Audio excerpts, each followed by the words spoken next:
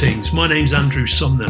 My grandfather, Pop Smythe, bought me my first comic book in Liverpool, England, when I was 3 years old, and I spent the next 50 years hurtling around the pop culture kaleidoscope, first as a fan, and then as a journalist, editor, publisher and presenter. Along the way, I met a bunch of interesting people who will be joining me here: creators, performers, professionals and public servants. We live in divisive, fractured times, but art and popular culture connect people from all viewpoints and from all walks of life. I'm often struck by the passions people enjoy, that they can set aside their differences for and agree on, whatever those passions are, whether I share them or not. And that spark, that moment of instinctive, connective agreement, that's what I call a hard agree. I saw a great commercial yesterday for Extra chewing gum.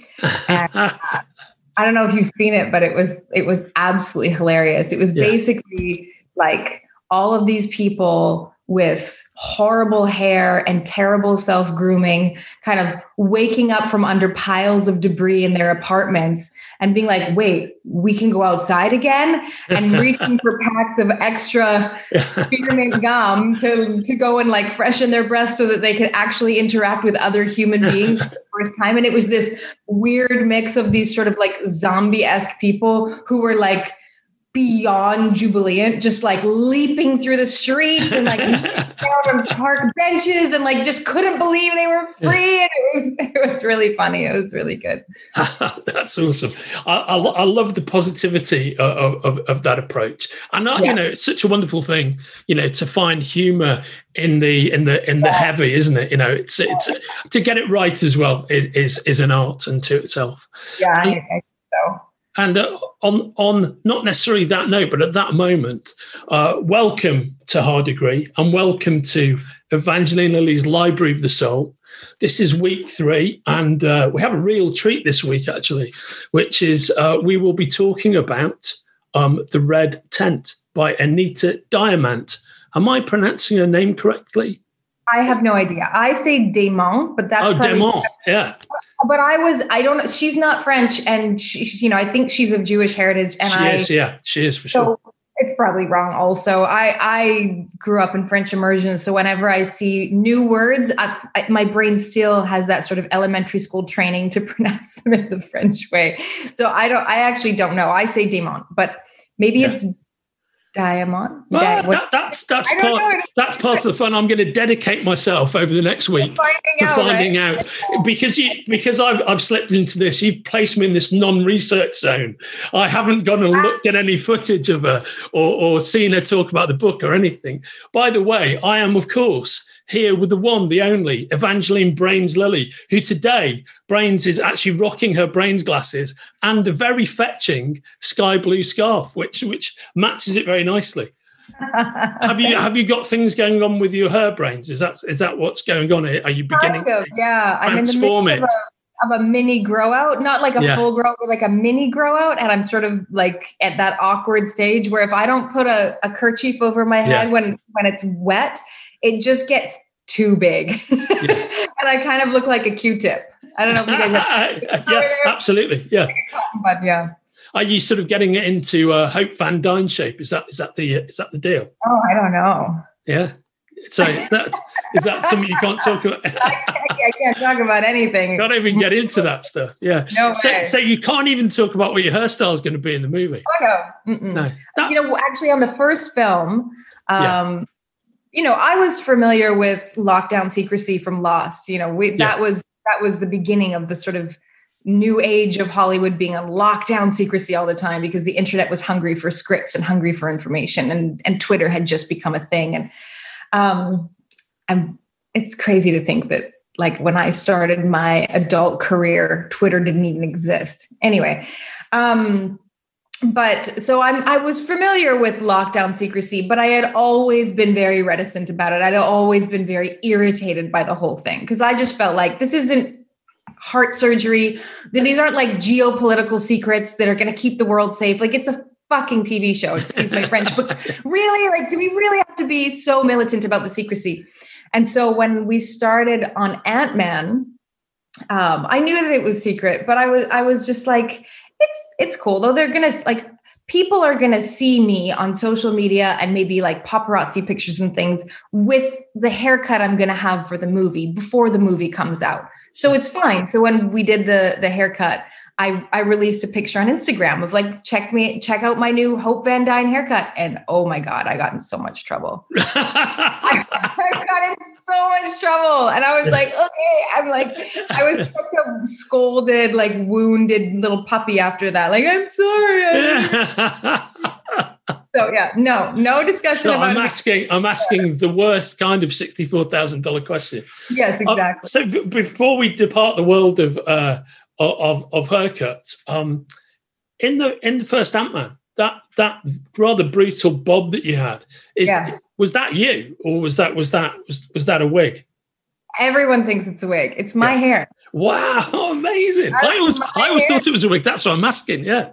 Well, it's because I have extremely thick hair. Like I have a lot of hair. And actually in this, they got so much attention that people really thought I was wearing a wig that in the second film, I had my hairdresser thin my hair to make it look like what other people think is real hair. Yeah. Because my hair is really, really thick. And so it's sort of not as noticeable when I have long hair because you're sort of used to the idea of long hair being tons of hair.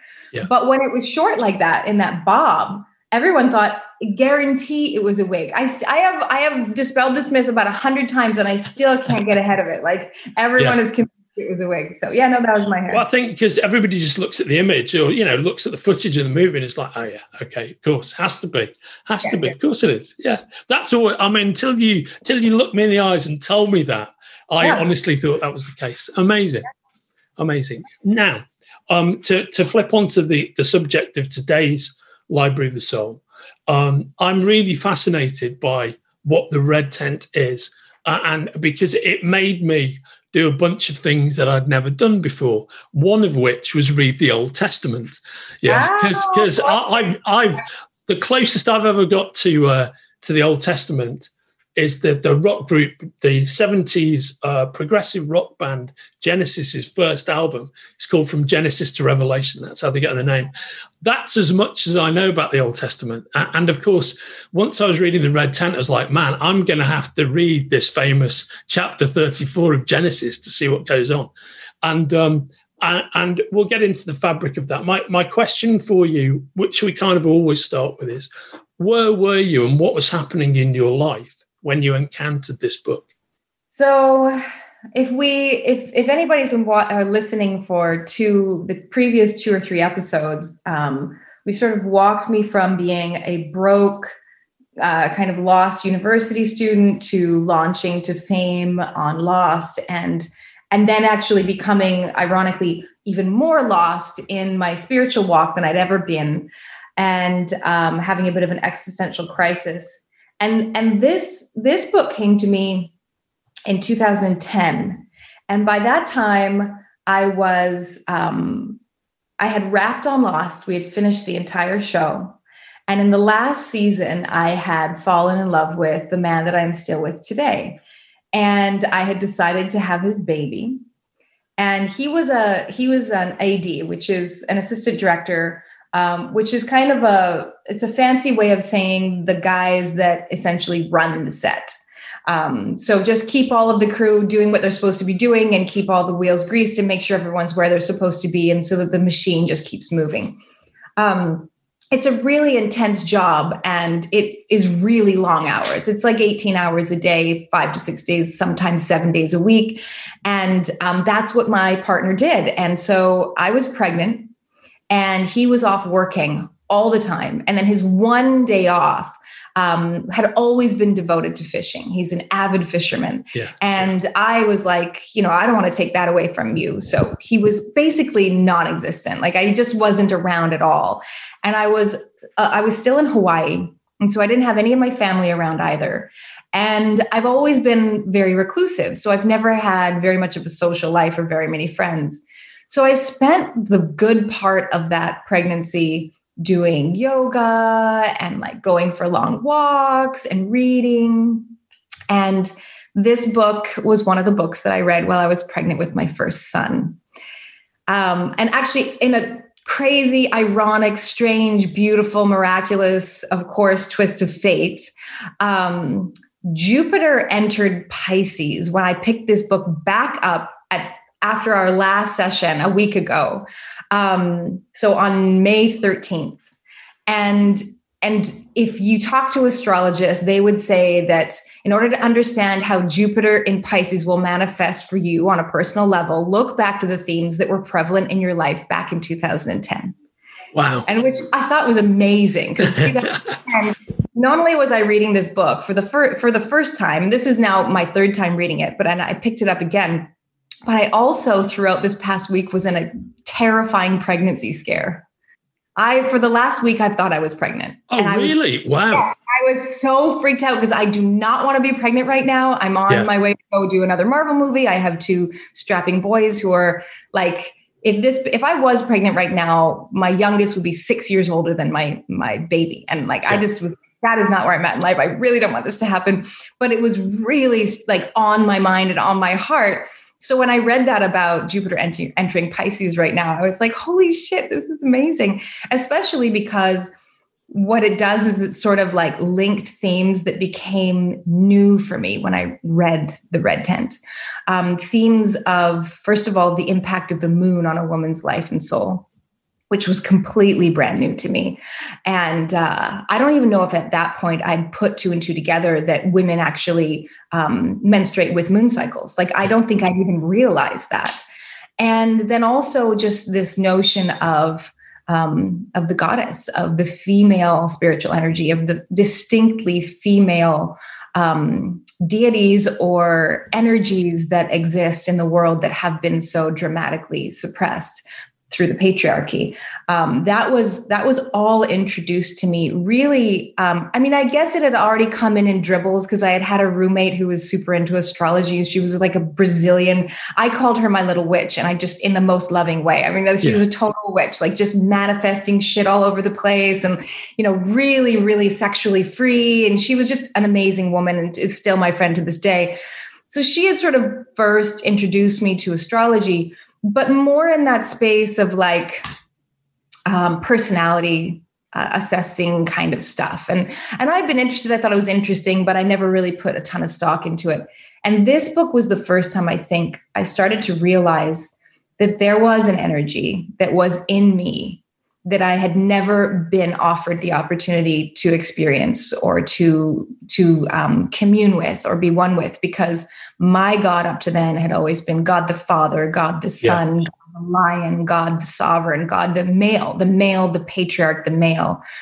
And I'd never connected to the loss of, where is God the Mother? Where is my female energy that is eternal and beautiful and worthy of worship, or worthy of at least acknowledgement? Yeah, that's so I get that, and that must have been quite a powerful piece of narrative to read then, given the fact that you're at that place at that juncture with that perspective. Yeah, with my first baby in my womb. Yeah. Which is already an enormous shift for a woman, for any woman. And I think already what it does, without, whether you can put words to it or not, I think that when you become pregnant, you immediately connect to that energy that is described so beautifully and so graphically and so poetically in this book.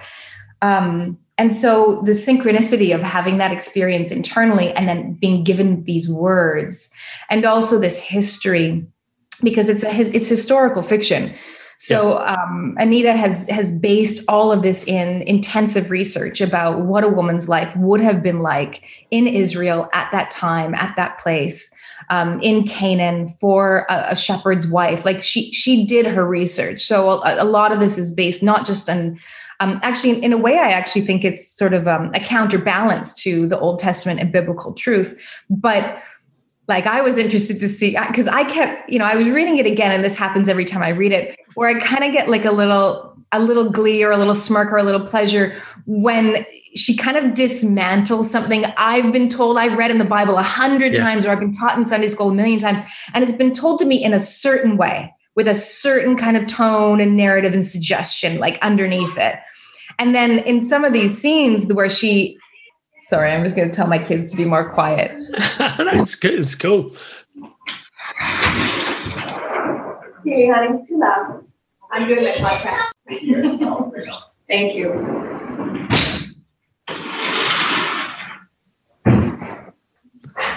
That's the affirmative power of the mother right there. There you go. Stop. Boom. Done. And it was the first time in all of our podcasts that my children have in any way impacted the podcast, which I think is kind of cool. Yeah, absolutely. Yeah. Yeah. I was thinking exactly that. Isn't it funny that you should be literally talking about motherhood when that comes up?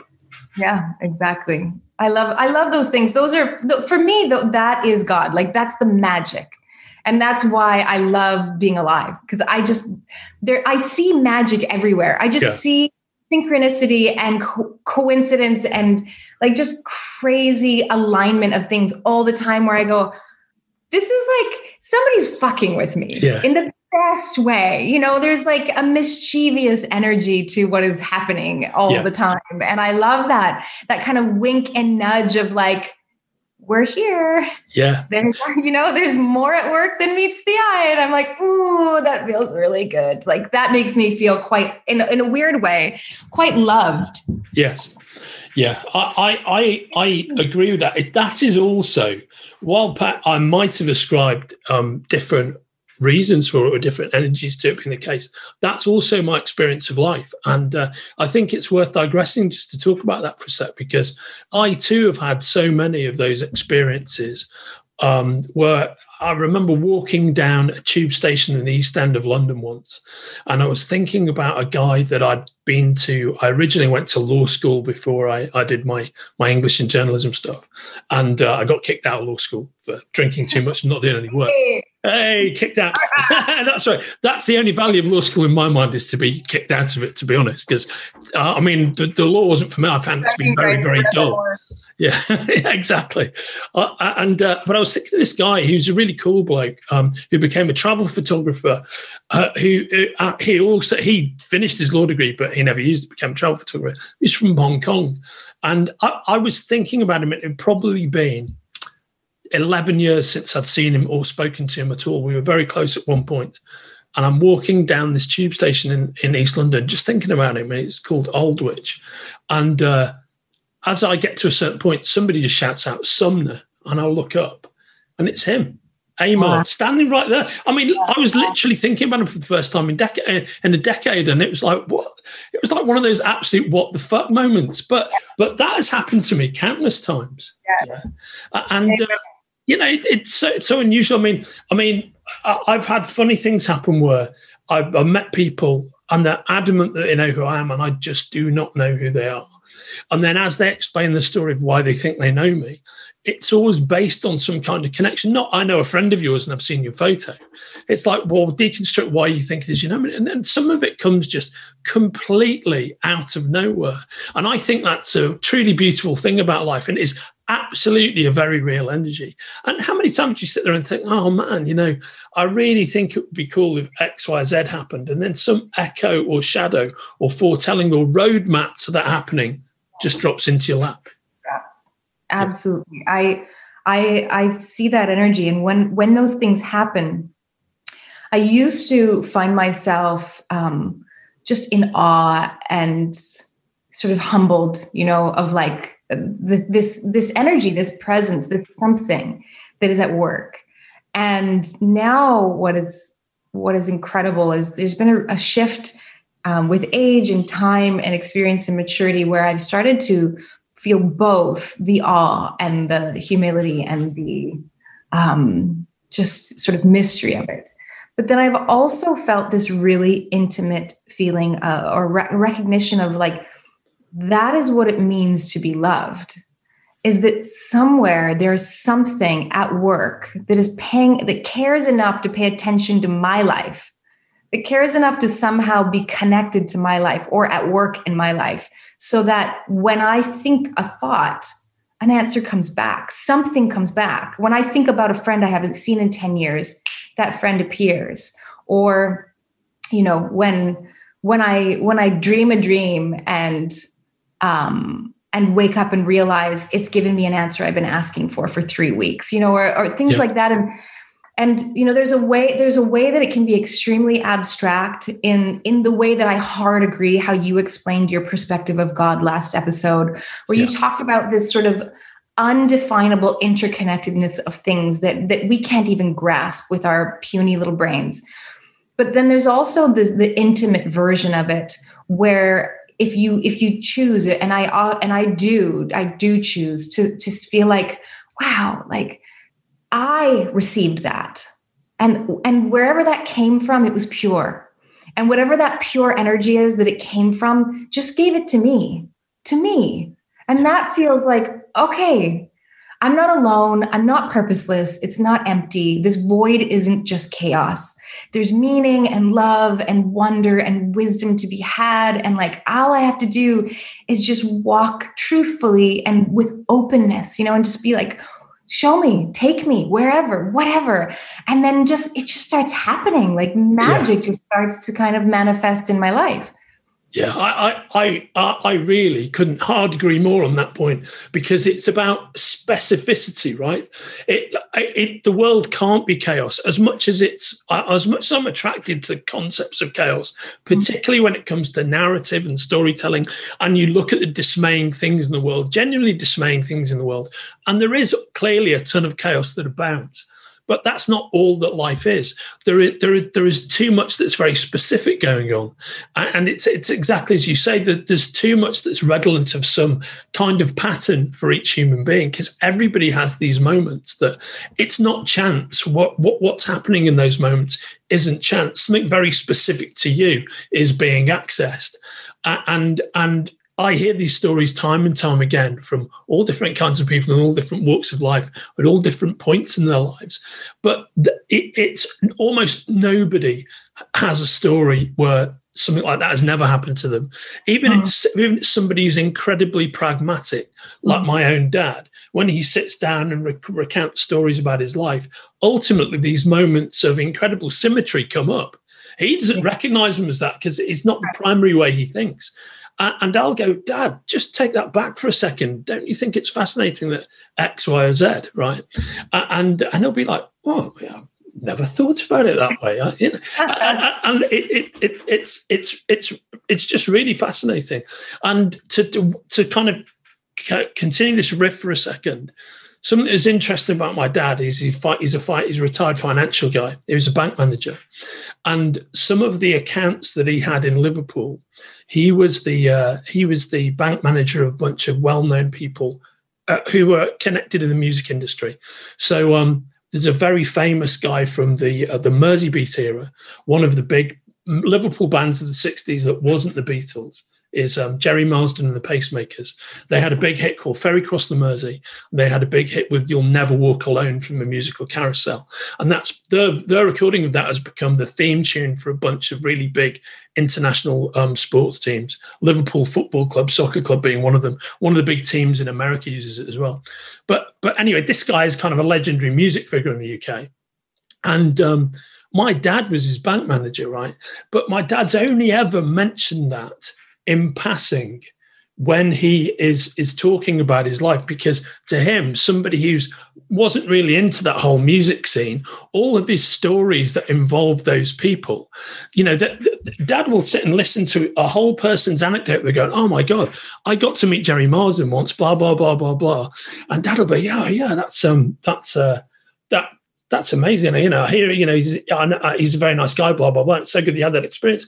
And as we're walking, I'll be going, oh, my dad was Jerry Marsden's bank manager. And he won't even say it, and those normal moments where you're like, oh, it's so important to me, and I remember telling friends of mine I'd known my whole life growing up with them.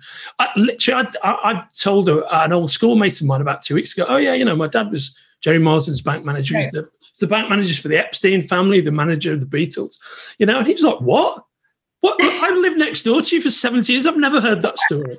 And it's about, and Dad doesn't even access what a conversation opener, what a door opener that story actually is, that tale of his life actually is, and the reason I was thinking about this with reference to just that weird, the symmetry, the specificity of things, is that Jerry's a person who like turned up in my dad's life at strange moments. There's a well-known children's cartoon in the UK called Mr. Ben. It's for preschool kids. And the premise is Mr. Ben, who looks like a classic English gentleman, bowler hat, three-piece suit, umbrella, walks into the local costume shop. And the guy who owns the costume shop is a guy with a fez on. Yeah, goes, oh, Mr. Ben, you're back. Would you like to come through here? I've got a costume for you to try on. And Mr. Ben puts on whatever the costume is. It's a knight. It's an astronaut. It's a magician, right? And he goes out. He puts the costume on. He goes out through the other door of the changing room, and he has an adventure on Mars with a bunch of astronauts, or he goes back to the Arthurian era, right? And then right at the end, and this is my point, I guess, is that as the adventure concludes, suddenly the little man with the fez appears and goes, "Oh, Mr. Ben, this way," and he takes him through a portal which takes him back into the changing room, and Mr. Ben changes back out of his outfit into his three-piece suit, says goodbye to the man in the changing room, and that's it. He doesn't go, "Holy fuck, I can't believe I've just had this adventure at Mars." Very English. And it's all so genteel and polite, and these amazing things are happening, and people are just thinking not to mention them. That is a very English thing. But also, this is why I think sometimes people are faced with this kind of amazing magic in their lives. And because of the nature of some societies and the way that works, the more kind of measured Western cultures, a lot of people don't even mention the amazing things that happen to them. It's only when you really dig into them. I know, and I reference my dad because he's this kind of guy. He's a wonderful person, but you have to dig in with my father and ask him those questions, and then he'll tell you. But he won't ever think to share it with you. He won't even think it's story worthy. If that makes sense. Even the flip side of life, the dark side of life, the shadow side of life. Yeah. One of the things that happens in the red tent is whenever there is a death of anybody, the women start in on a wailing, a communal wailing, and they do it openly, and they do it loudly, and they do it together. And I was really struck by that. I've seen, I think, versions or examples of that through movies from Middle Eastern culture. Yeah.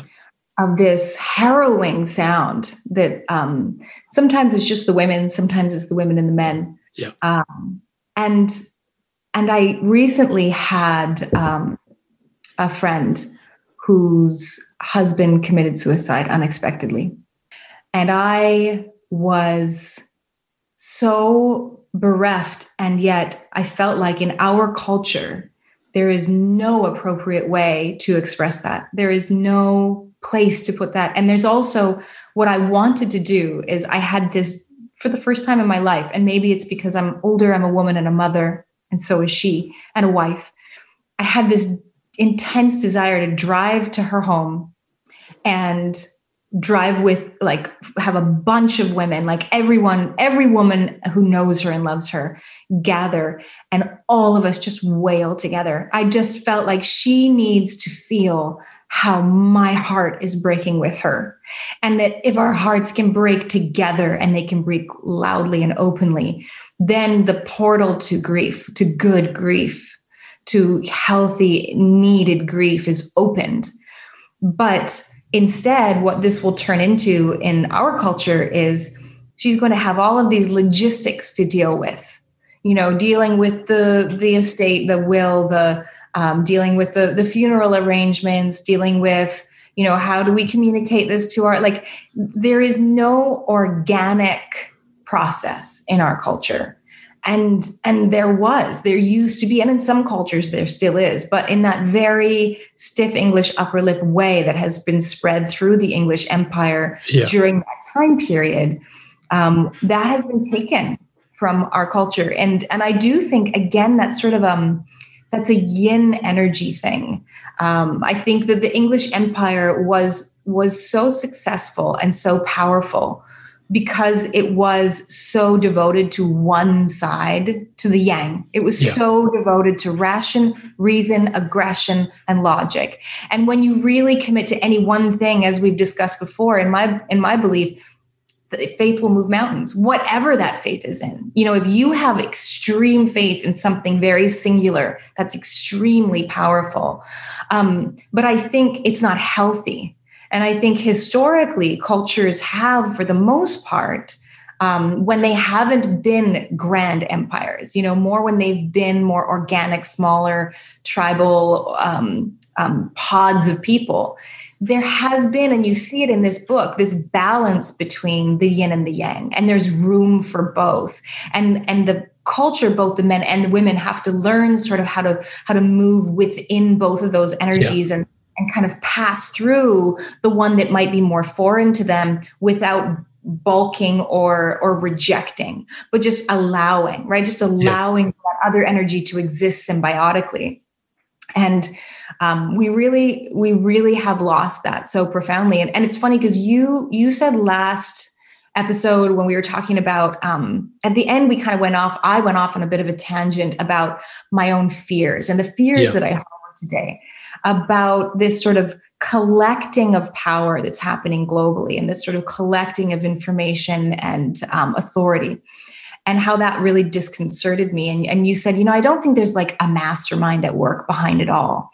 And I remember thinking I wanted to follow up with you and explain that I don't think there's a mastermind at work behind it all. I actually think what's happening is in the West, there's this awakening of yin energy.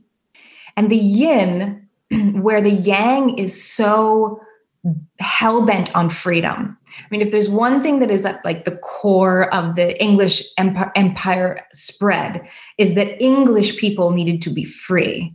And there had to be democracy, which is a form of freedom. And there had to be autonomy, which was a form of freedom. And there had to be all of these sort of pillars of freedom. Yin energy tends to be more controlling, because it's a protective, nurturing energy. And to protect and nurture, there is a measure of control involved. And so, as a woman who has got a ton of yin energy, I can still see the sort of inherent wrong and danger in the yang of like the overt aggression and the over the top ration where we forget our feelings and we forget that those things matter. But there's always danger on the other side as well. And I think what I see right now is just this growing yin energy that is saying no more of this free balling aggression. We are going to make such strict rules and structure and create such control that everyone will be safe. It's like the mom that gets a little out of hand with her helicopter parenting and kind of ruins the kids, it's that energy that I feel growing that gives me pause and makes me sort of hold my breath and go, well, hang on a minute. Let's not swing the pendulum all the way over to the yin, because what we need is just this balance, this symbiosis of them both. Which, of course, is a fundamental part of the visual expression of yin and yang. I think that the concept is not designed to be all one on one side and all one on the other. They have to coexist to a degree in order for harmony to work, right? And even I love that it's not just those kind of interlocking teardrops or raindrops. I see them as water, but there's also that spot in the middle, right? Yeah. The spot is so crucial because it's like right at the core of the yin, there's a piece of yang, and vice versa.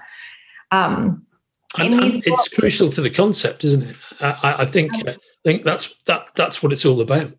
Yeah. And I think that's one of the things I found so enchanting about the red tent is obviously, Old Testament Israel is like very patriarchal, right? Yeah. I mean, the society is completely run by men. Women aren't even allowed to move around without the escort of a man. And yet right at the center, right at the core of it all is this tent, this private, sacred space where for 3 days women retreat into their bleeding together communally. And it is sacred and it's beautiful and it's an honoring of that time and space and that power, that beautiful, profound power that women have to bring life into the world, and the danger of that power and the way women, die in that tent giving birth, and babies die in that tent giving, coming to life, and the drama and the intensity in that. And even though it is a patriarchal culture, what I saw in this book was that those institutions were not so deeply entrenched the way they are today, so that there are these moments where, the most horrific moment in the whole book for me is the end of part 2, where Dina's Sachem is slaughtered in her arms. Yeah. And for me, why it was so horrific wasn't because Sachem died. We saw lots of death in this book, and death comes and goes, and it's part of the beauty of life. What was horrific for me was the awful injustice. For me, a woman dying in childbirth at that time and that place, that's not unjust. That's life, and there's a beauty and an honor to that. But this dishonorable, disgusting injustice of this murder and this death, that's this treason and this treachery was so it's hard for me still. I've read the book 3 times to read that chapter. It just, my stomach starts to churn and I know it's coming and I'm like, I don't want to read it. I don't want to read it. I don't like it. But then the palate cleanser that just helps me swallow the pill down and move through is immediately following that. Dina just steps into her power as basically a sorceress. She just steps into this rage, and in that rage, she accesses this autonomy and this strength and this clarity, and she just calls these curses down onto her family. And it felt like, in that moment, what we might expect out of our current concept of a patriarchy is that the patriarch would walk over, slap her silly, throw her in a tent and beat the shit out of her, or condemn her, or trap her, refuse to let her be free anymore, that she would have all of her autonomy and freedom taken from her. But instead, what happens in this story is they cower in fear. Yeah. Because see and they feel and they know and they sense that there is a power in women that they don't possess. Yeah. And that has been lost. I don't think we, even in our beautiful efforts towards feminism today, I don't even think women are fully conceiving of what used to be, what traditionally was our female power. And for me, that's very wrapped up in spirituality. Yeah. That's interesting that you should talk through that, because I think when you were talking about the legacy of British society and British culture throughout the empire, throughout the world, I think one of the things that really emerges from the Victorian era is in the more primal societies, there's a connectivity to the basic reality of childbirth and biology. And in the Victorian era, all of that stuff, and the sexuality is another part of this, all got buried underground. So, so women aren't feeding their babies in public. People aren't talking about how their body works in public. It's all hushed up, and it's all talked about in the most euphemistic terms. People start talking about sex and sexuality in the most euphemistic terms. Yeah. And I think that's a very interesting thing. And I think to talk about that is also fascinating, because that's in terms of where the book is going and the concepts that it examines. That's a very significant part of the book. But also, when you just look at the book in purely narrative terms, and it's purely narrative devices, it's doing exactly the same thing. It's taking a piece of history that has been recorded solely by men, in which the role of women have been downplayed to a spectacular degree. And what Anita's doing is taking this character who is literally just an afterthought, whose rape and attack and the slaughter of a maybe not partner in Genesis itself is really just designed to further this male narrative. It's all about a power struggle. It's just about illustrating that. It's the Old Testament equivalent of fridging. Are you aware of that term? Yeah. Because it's come up a lot in comic book culture, and action movie culture. But that's exactly what Dinah is in the Old Testament. And I think it's fascinating that the author has just created this entire narrative about female collectivity and connectivity, using that as the jumping off point. And I think, to arc it back to what you were saying about your friend's experience and that female grouping you were thinking of in terms of rallying around her, that's very much the way that works and the way that should work, and how important that is in our society, in human society, is the theme in this book that really, really spoke to me.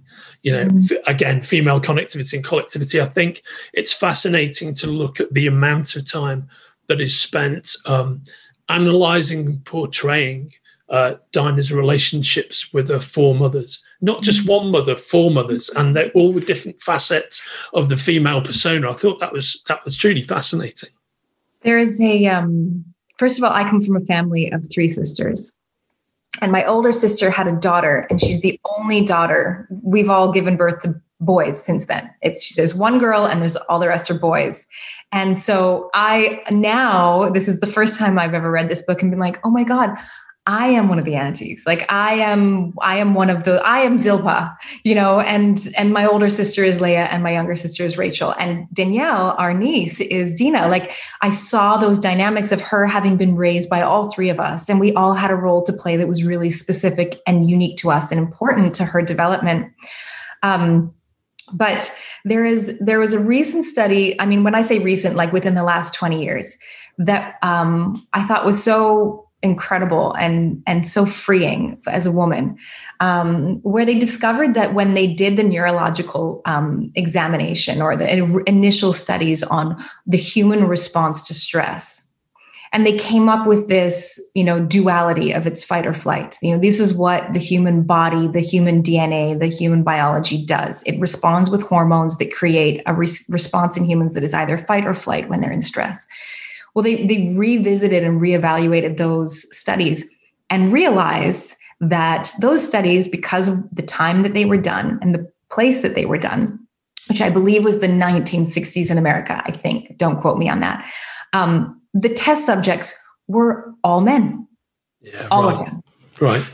So they were like, I wonder what would happen if we just put some women into the test and see like how that impacts the results.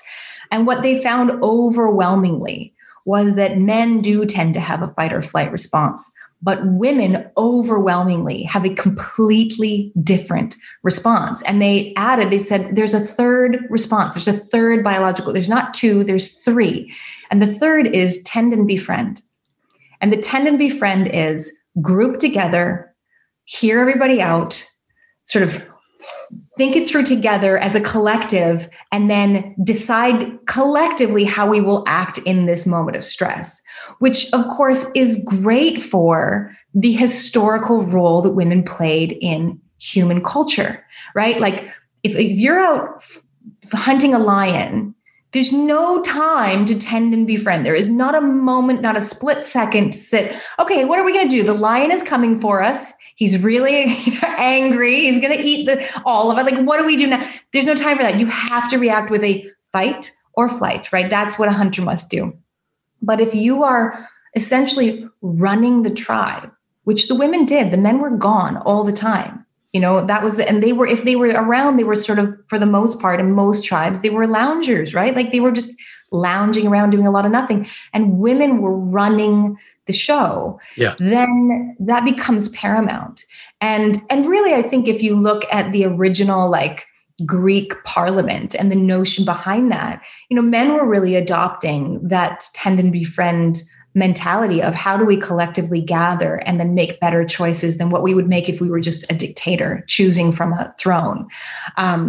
And I think that was men, very wisely, like leaning on the yin and being like, there is wisdom here, there is strength here, there is beauty here, and like we can adopt this. Anyway, that just came to mind when you were talking about the collective thing, is that third element of the human nature and how much you see it in the book that we read.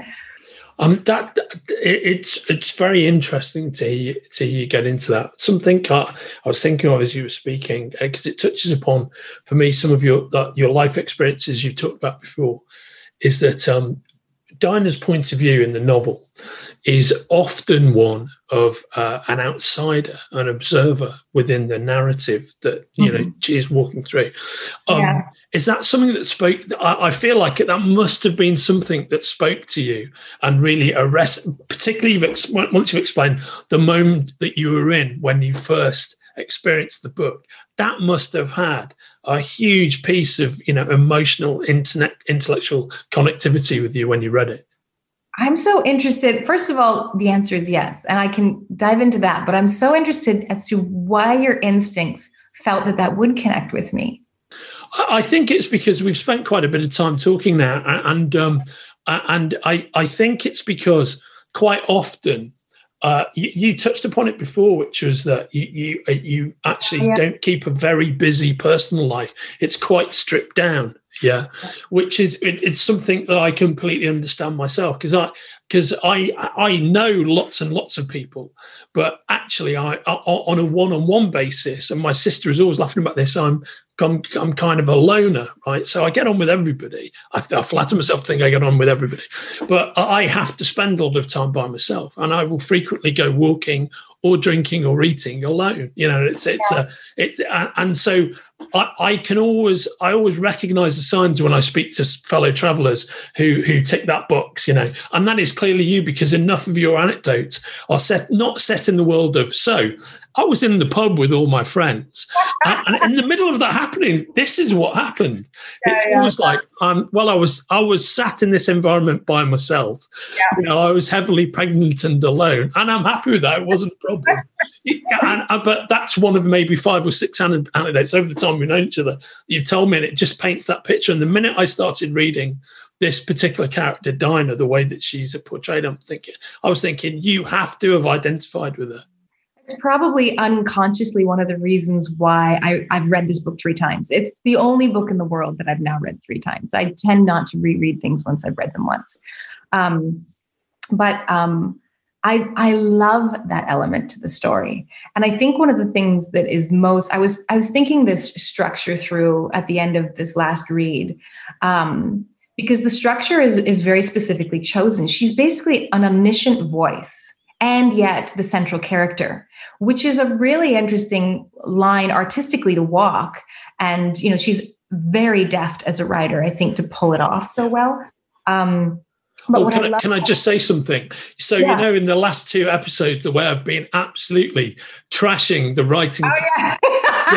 This is the first book that we have examined where I've thought, oh man, okay, this is actually well written. It's come from a whole different place of technique and skill than the other books, which are a download of people's, of what people believe in effect. This is a very different thing. I think that's one of the reasons why I've always wanted to be a fictional writer, because I think for me, what happens in the structure and the story and the grace of the words, in the way a story can be told, in the way a story can be fabricated, in the way that dialogue is crafted, and in every period and comma and semicolon and everything that goes onto that page, are these whispers of truth that you're not being intellectually beat over the head with. And so they can sort of permeate in a much more profound way where you sense what they're saying, but you can't necessarily put your finger on it in a way that it's so clear that now it's something to be disputed, right? Now it's something to like, okay, let's break this down. Like what we have done for both the previous books with the vision and Conversations with God, it's almost like they're begging to be broken down and disassembled because they've been so carefully assembled like architecture. Yeah. Whereas this is more like a windstorm. Yeah. And the winds pick up and they calm down and they caress your skin. They sort of pass through and in you and with you.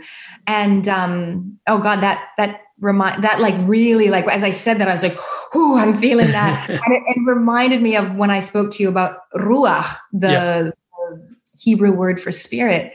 Yeah. And I just briefly touched in one of our previous conversations on the word geria, which is the Hebrew word for moon, but it's a child root of ruach.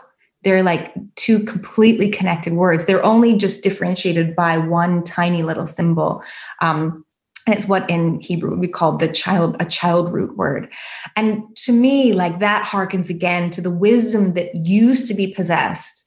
I think in most cultures that the moon and God and the sun and God and the stars and God, that these elements are totally interlinked. Like you can't separate God or spirit or life from these sources, these points of light, and these life-giving, sort of cycle-creating, life-creating points of light.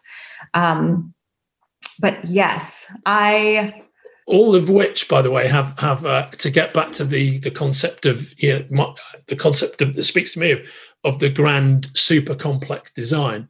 All of those things you just mentioned have a tremendous amount of symmetry to them. There are there's patterns in all of those things. Yeah. And things that if you're a scientist completely, and if you're a scientist who's completely, divorced from any kind of religious belief or philosophical belief, say you're a pure scientist, you'd look at all that stuff and just describe it in terms of all these amazingly complex patterns. So I think that's again another case of really everybody talking about the same thing but coming at it from different angles. Well, I've always said, and I think there are people who take great offense to it, and I'm okay with that. I'm used to offending people. But I've always said that there is no such thing as a scientist who is completely divorced from religion, because the science is their religion. It's their interpretation of God, right? It's their language to express what we can't see. Like when you talk about molecules in the Middle Ages, they used to talk about how you could fit 1,000 angels on the tip of a needle point. Yeah. And it was always seen as so ignorant, like this really, like once there was this intellectual scientific revolution, there was such an ignorant perspective of like, oh my God, like that's ridiculous. But there are theorists who have said they believe that was the beginning of science. That was the beginning of people starting to understand that, there are atoms and molecules, like these tiny, unseen little things that if you call them angels, what you're saying is, right, they're invisible forces at work, right? And like that's essentially what an angel is, or like, and to me, like the essence of God is truth, right? It's just truth. And like we've personified truth by putting a beard on him. But like it's just truth. It's truth, and like we don't know what form that takes. We can't conceive because truth was being personified by a bunch of dudes. Exactly. And so when we say angels on a needle tip, or we say atoms in a petri dish, like under a microscope, we're just speaking different languages again about the same thing. So to me, there is no such thing as a non-religious person. There is no such thing as a non-believer. We just believe through different lenses. Yeah. That absolutely speaks to me. And it's fascinating because you might have used some sentence constructions there that I wouldn't have used, like I would use some that you wouldn't, but you are saying something that absolutely speaks to me. And I feel the truth of that for sure. Hard agree. Hard agree indeed. Yeah. Yes. And I guess my final word on this book was I thought it was a great read. I found it to be a tremendously emotionally propulsive novel with some genuine scope, because not only do you travel from Haran, which would have been Iraq, Syria, through Canaan, into Shechem, Israel, and into Egypt, but you also make the journey through Dinah's entire life. Yeah, so it's got tremendous ambition. I actually think it is a major piece of work. And if you'd have asked me that a week ago, I would have thought, what this is going to be. My speculation about it would have been, sight unseen, it was going to be like The Secret, which, by the way, is a book that I do enjoy. Yeah, but I thought it was which is basically sort of self. how we're going to get this exactly right. Yeah. It's kind of self-acclimating kind of claptrap, really, but designed to focus you on the fact that, you can actually make things happen. And it touches upon just the power of everything that's out there to actually yield a result in your life, which I do believe in. And that's why it speaks to me, right? But I thought that's what this was going to be. And it wasn't that at all. It's this incredibly powerful journey, through a woman's life in a particular era of society and time that's never been recorded before. And while it is a kind of speculative fiction, I think it has an incredibly powerful sort of emotional truth to it. And whether things in that time really went down that way, and I as you touched upon before, the author's certainly done a tremendous amount of research. I think the point that she's making, it doesn't really matter if it's not forensically, clinically correct, because it absolutely feels real, I think. Like watching, a 4K 3D movie in a massive surround cinema or something, and you spend all of that time inside of it. Once again, it's architectural, right? It's an architectural structure that is like begging for you to deconstruct it. Like it just wants that sort of discourse. It wants you to say, where are the holes in this theory? Whereas I don't feel like what has happened in Dina's storytelling is that you're like, where are the holes? You feel like, she doesn't care if it's accurate or not. That's not the point. That the point is this representation of something, that cannot be explained in an architectural sense. It needs to be lived. It needs to be felt. And where I was originally going and then completely lost my way, when I was talking about the structure of this book and the way it was created, was that I think what really stood out for me this time round was how the story begins before she's born, and this omniscient point of view that she's able to speak from, and speaks through sort of the story of her mother's. And then it carries on after her death. And you'd think, well, the story's over now, she's dead. And also, I don't know if you felt this way, but I felt quite arrested in the moment when you realize, wait, she's dying? Like the book's not over. Like how can this be happening? You never hear the protagonist die. And it just carried on. And it was essentially, for me, this beautiful perspective on life, that we are more than just this moment, that we are the accumulation of the moments before us and after us. And that's such a beautiful ancient way of structuring society, where we honor our elders, we honor our children, we honor the past and the future generations. And we live now in a society that is so hell-bent on this exact moment, which is also beautiful, like being really truly in the present moment and not sort of fixating on the future and the past is, in my opinion, how we want to carry ourselves through our days. But I don't think that means wear blinders to the past and the future and disrespect and reject the past and the future as if they don't even belong to you. I think this book does a beautiful job of being completely in the present moment with Dina through her life. I mean, she is so present, but then honoring and acknowledging that she is the accumulated, she is the sum of her parts. She is not just Dina. She is Dina, the daughter of, and she is Dina, the grandmother of, and that those identities are as strong as the woman, just the woman herself. I'm so curious. I'm dying to know, because I kept thinking of you, of course, as I was reading it again. And there's so much intimacy in this book that I relished in. For me, it was like soul food. It's just so nourishing to read about the inner, intimate lives of women, because it is such an untapped story point. There's just not a lot of story in those spaces. But I kept thinking of you and being like, I wonder if this is going to be so boring to him, because this is basically just the day in, day out, daily grind of women. I wonder if this will be uncomfortable in any way for him, because it talks so much about women's periods and the birthing and like all these really intimate, sort of visceral female experiences. And I just, as a man, I'm so interested to hear your perspective reading it on what it was like to be ushered into that world. Yes, I think it's a great question. That element of that all those huge aspects of the female experience have always been something that I've been tremendously interested in as a human being. So I was as interactive as you can be in the process of my kids being born. I'm not trying to suggest for 1 second, because I hear a lot of men talk about this. Well, I was there at the birth, like that meant they're actually doing anything of any real import, and of course they're not. If you express as a percentage who's doing the work in a birth, it's like 100% the woman. It's not the man who's sitting there being. But I was as involved as you can be in the process, and my kids were born in different ways. But also in terms of the female experience, I mean, I'm very close to my mother and my sister. I know a lot of men who are very close to their mothers and sisters, but have no connection or knowledge of the female experience whatsoever. And I'm not saying, hey man, I'm super connected to the female experience. I wouldn't presume to say that.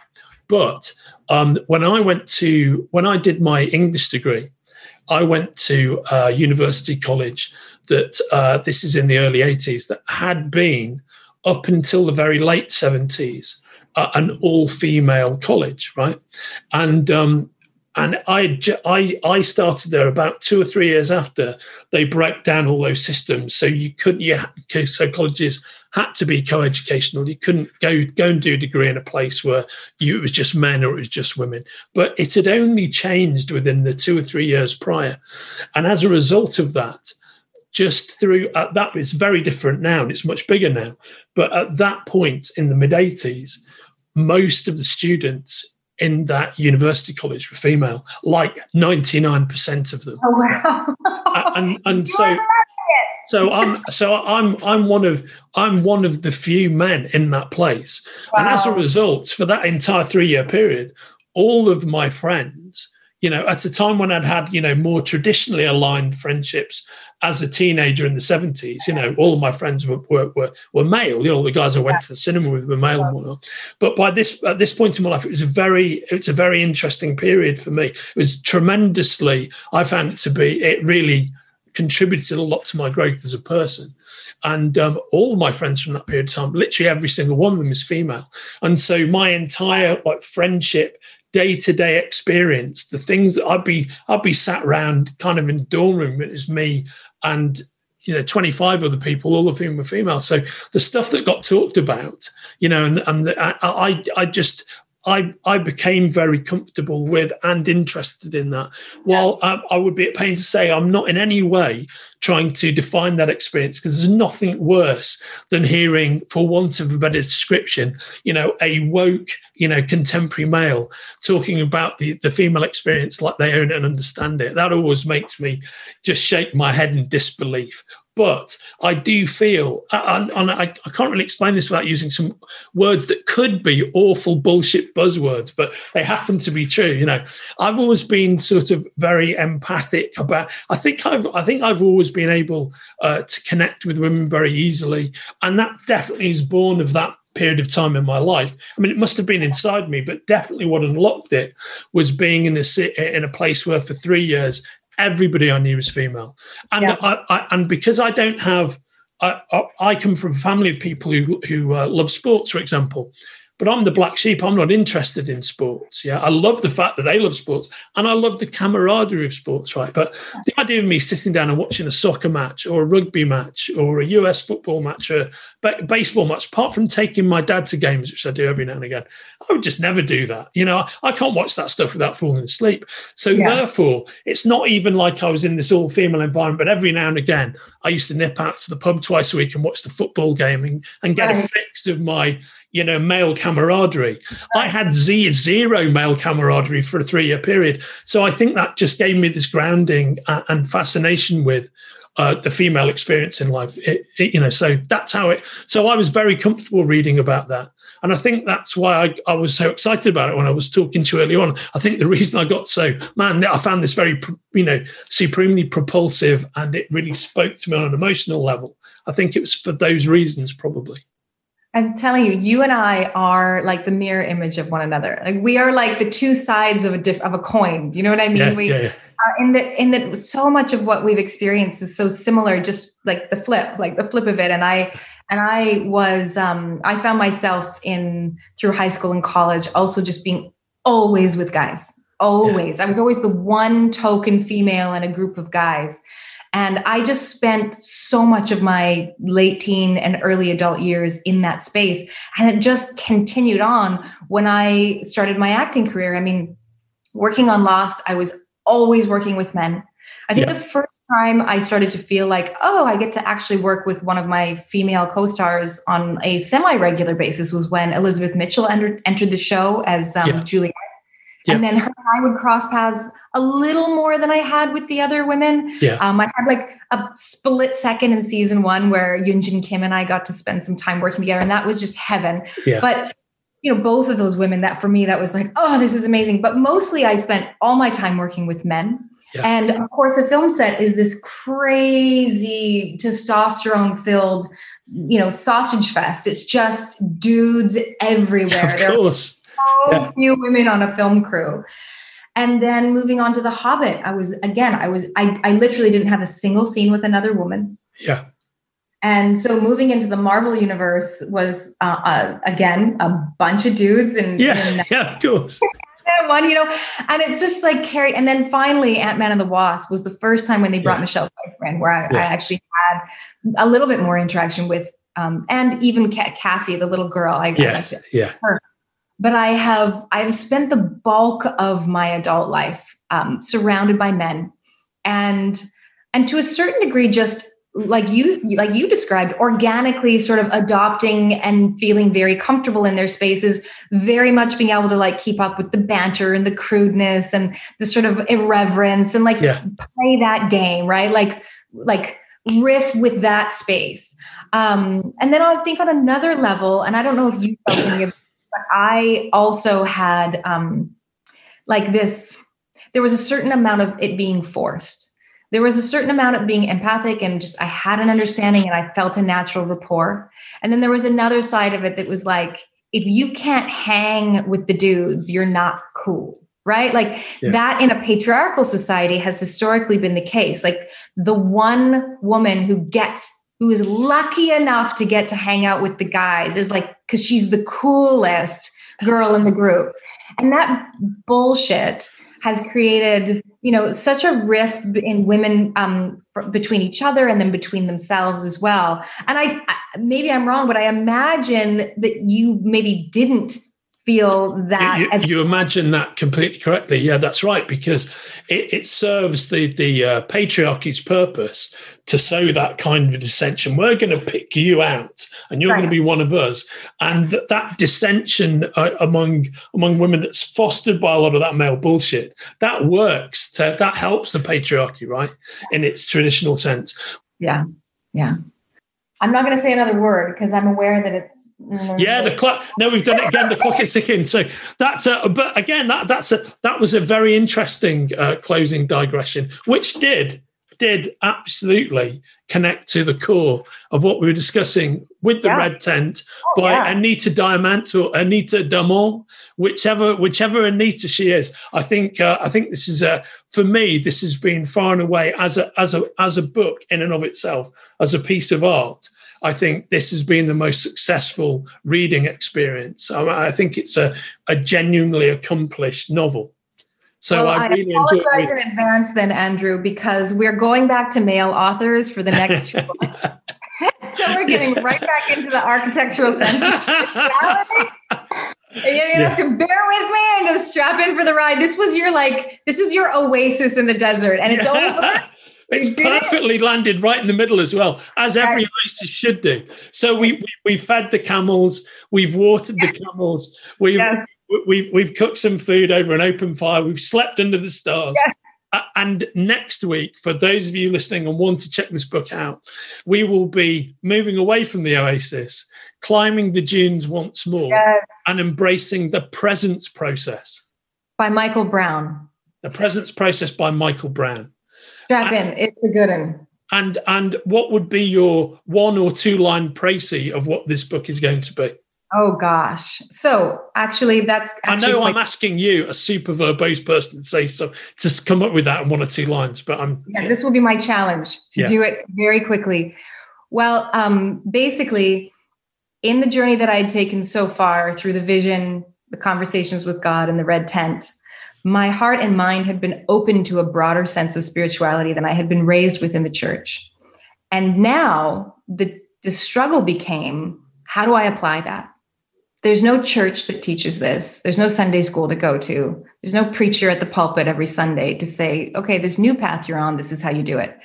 And I needed guidance, and I wanted practical applications for a broader spiritual perspective. And that became the presence process. And the presence process is literally, as the name suggests, a process. So it's kind of a how-to. And it's very, very intense. So if you plan on reading it, I'm not sure if you plan on doing it, but I would say try it. And because I've done it 4 times now, and every time I've had a completely different experience, but none of them have been uneventful. They have all been intense and incredible, and have essentially given me a practice that I've now carried on for 6 years. Wow. Okay. Well, on that bombshell, that's exactly what I'm going to do. I'm gonna check it out tonight, and I'm gonna start doing it, and let's see what kind of physical shape I'm in by the time we meet again in a week's time. I can't wait. It's all getting very juicy now. I love it. That's brilliant. So, Brains, this has been Hard Degree Presents Evangeline Lilly's Library of the Soul. We've been talking about Magnificent Red Tent this week. We're going to be back in a week's time for the presence process, and let's hope I'm the same in a week's time as I am now. Or maybe I've been changed now in a glorious and magnificent way. Oh, it's been great as always, Andrew. Yeah. Great to see you, pal. You take care of yourself. I'll see you soon. Bye now. Bye-bye. You've been listening to Hard Degree. This episode was edited by John Horsley and Kenrick Regan, and our theme music, Golden, was written and performed for this show by Liverpool's finest band, Denio. Hard Degree is a production of The Spoilerverse and myself, Andrew Sumner.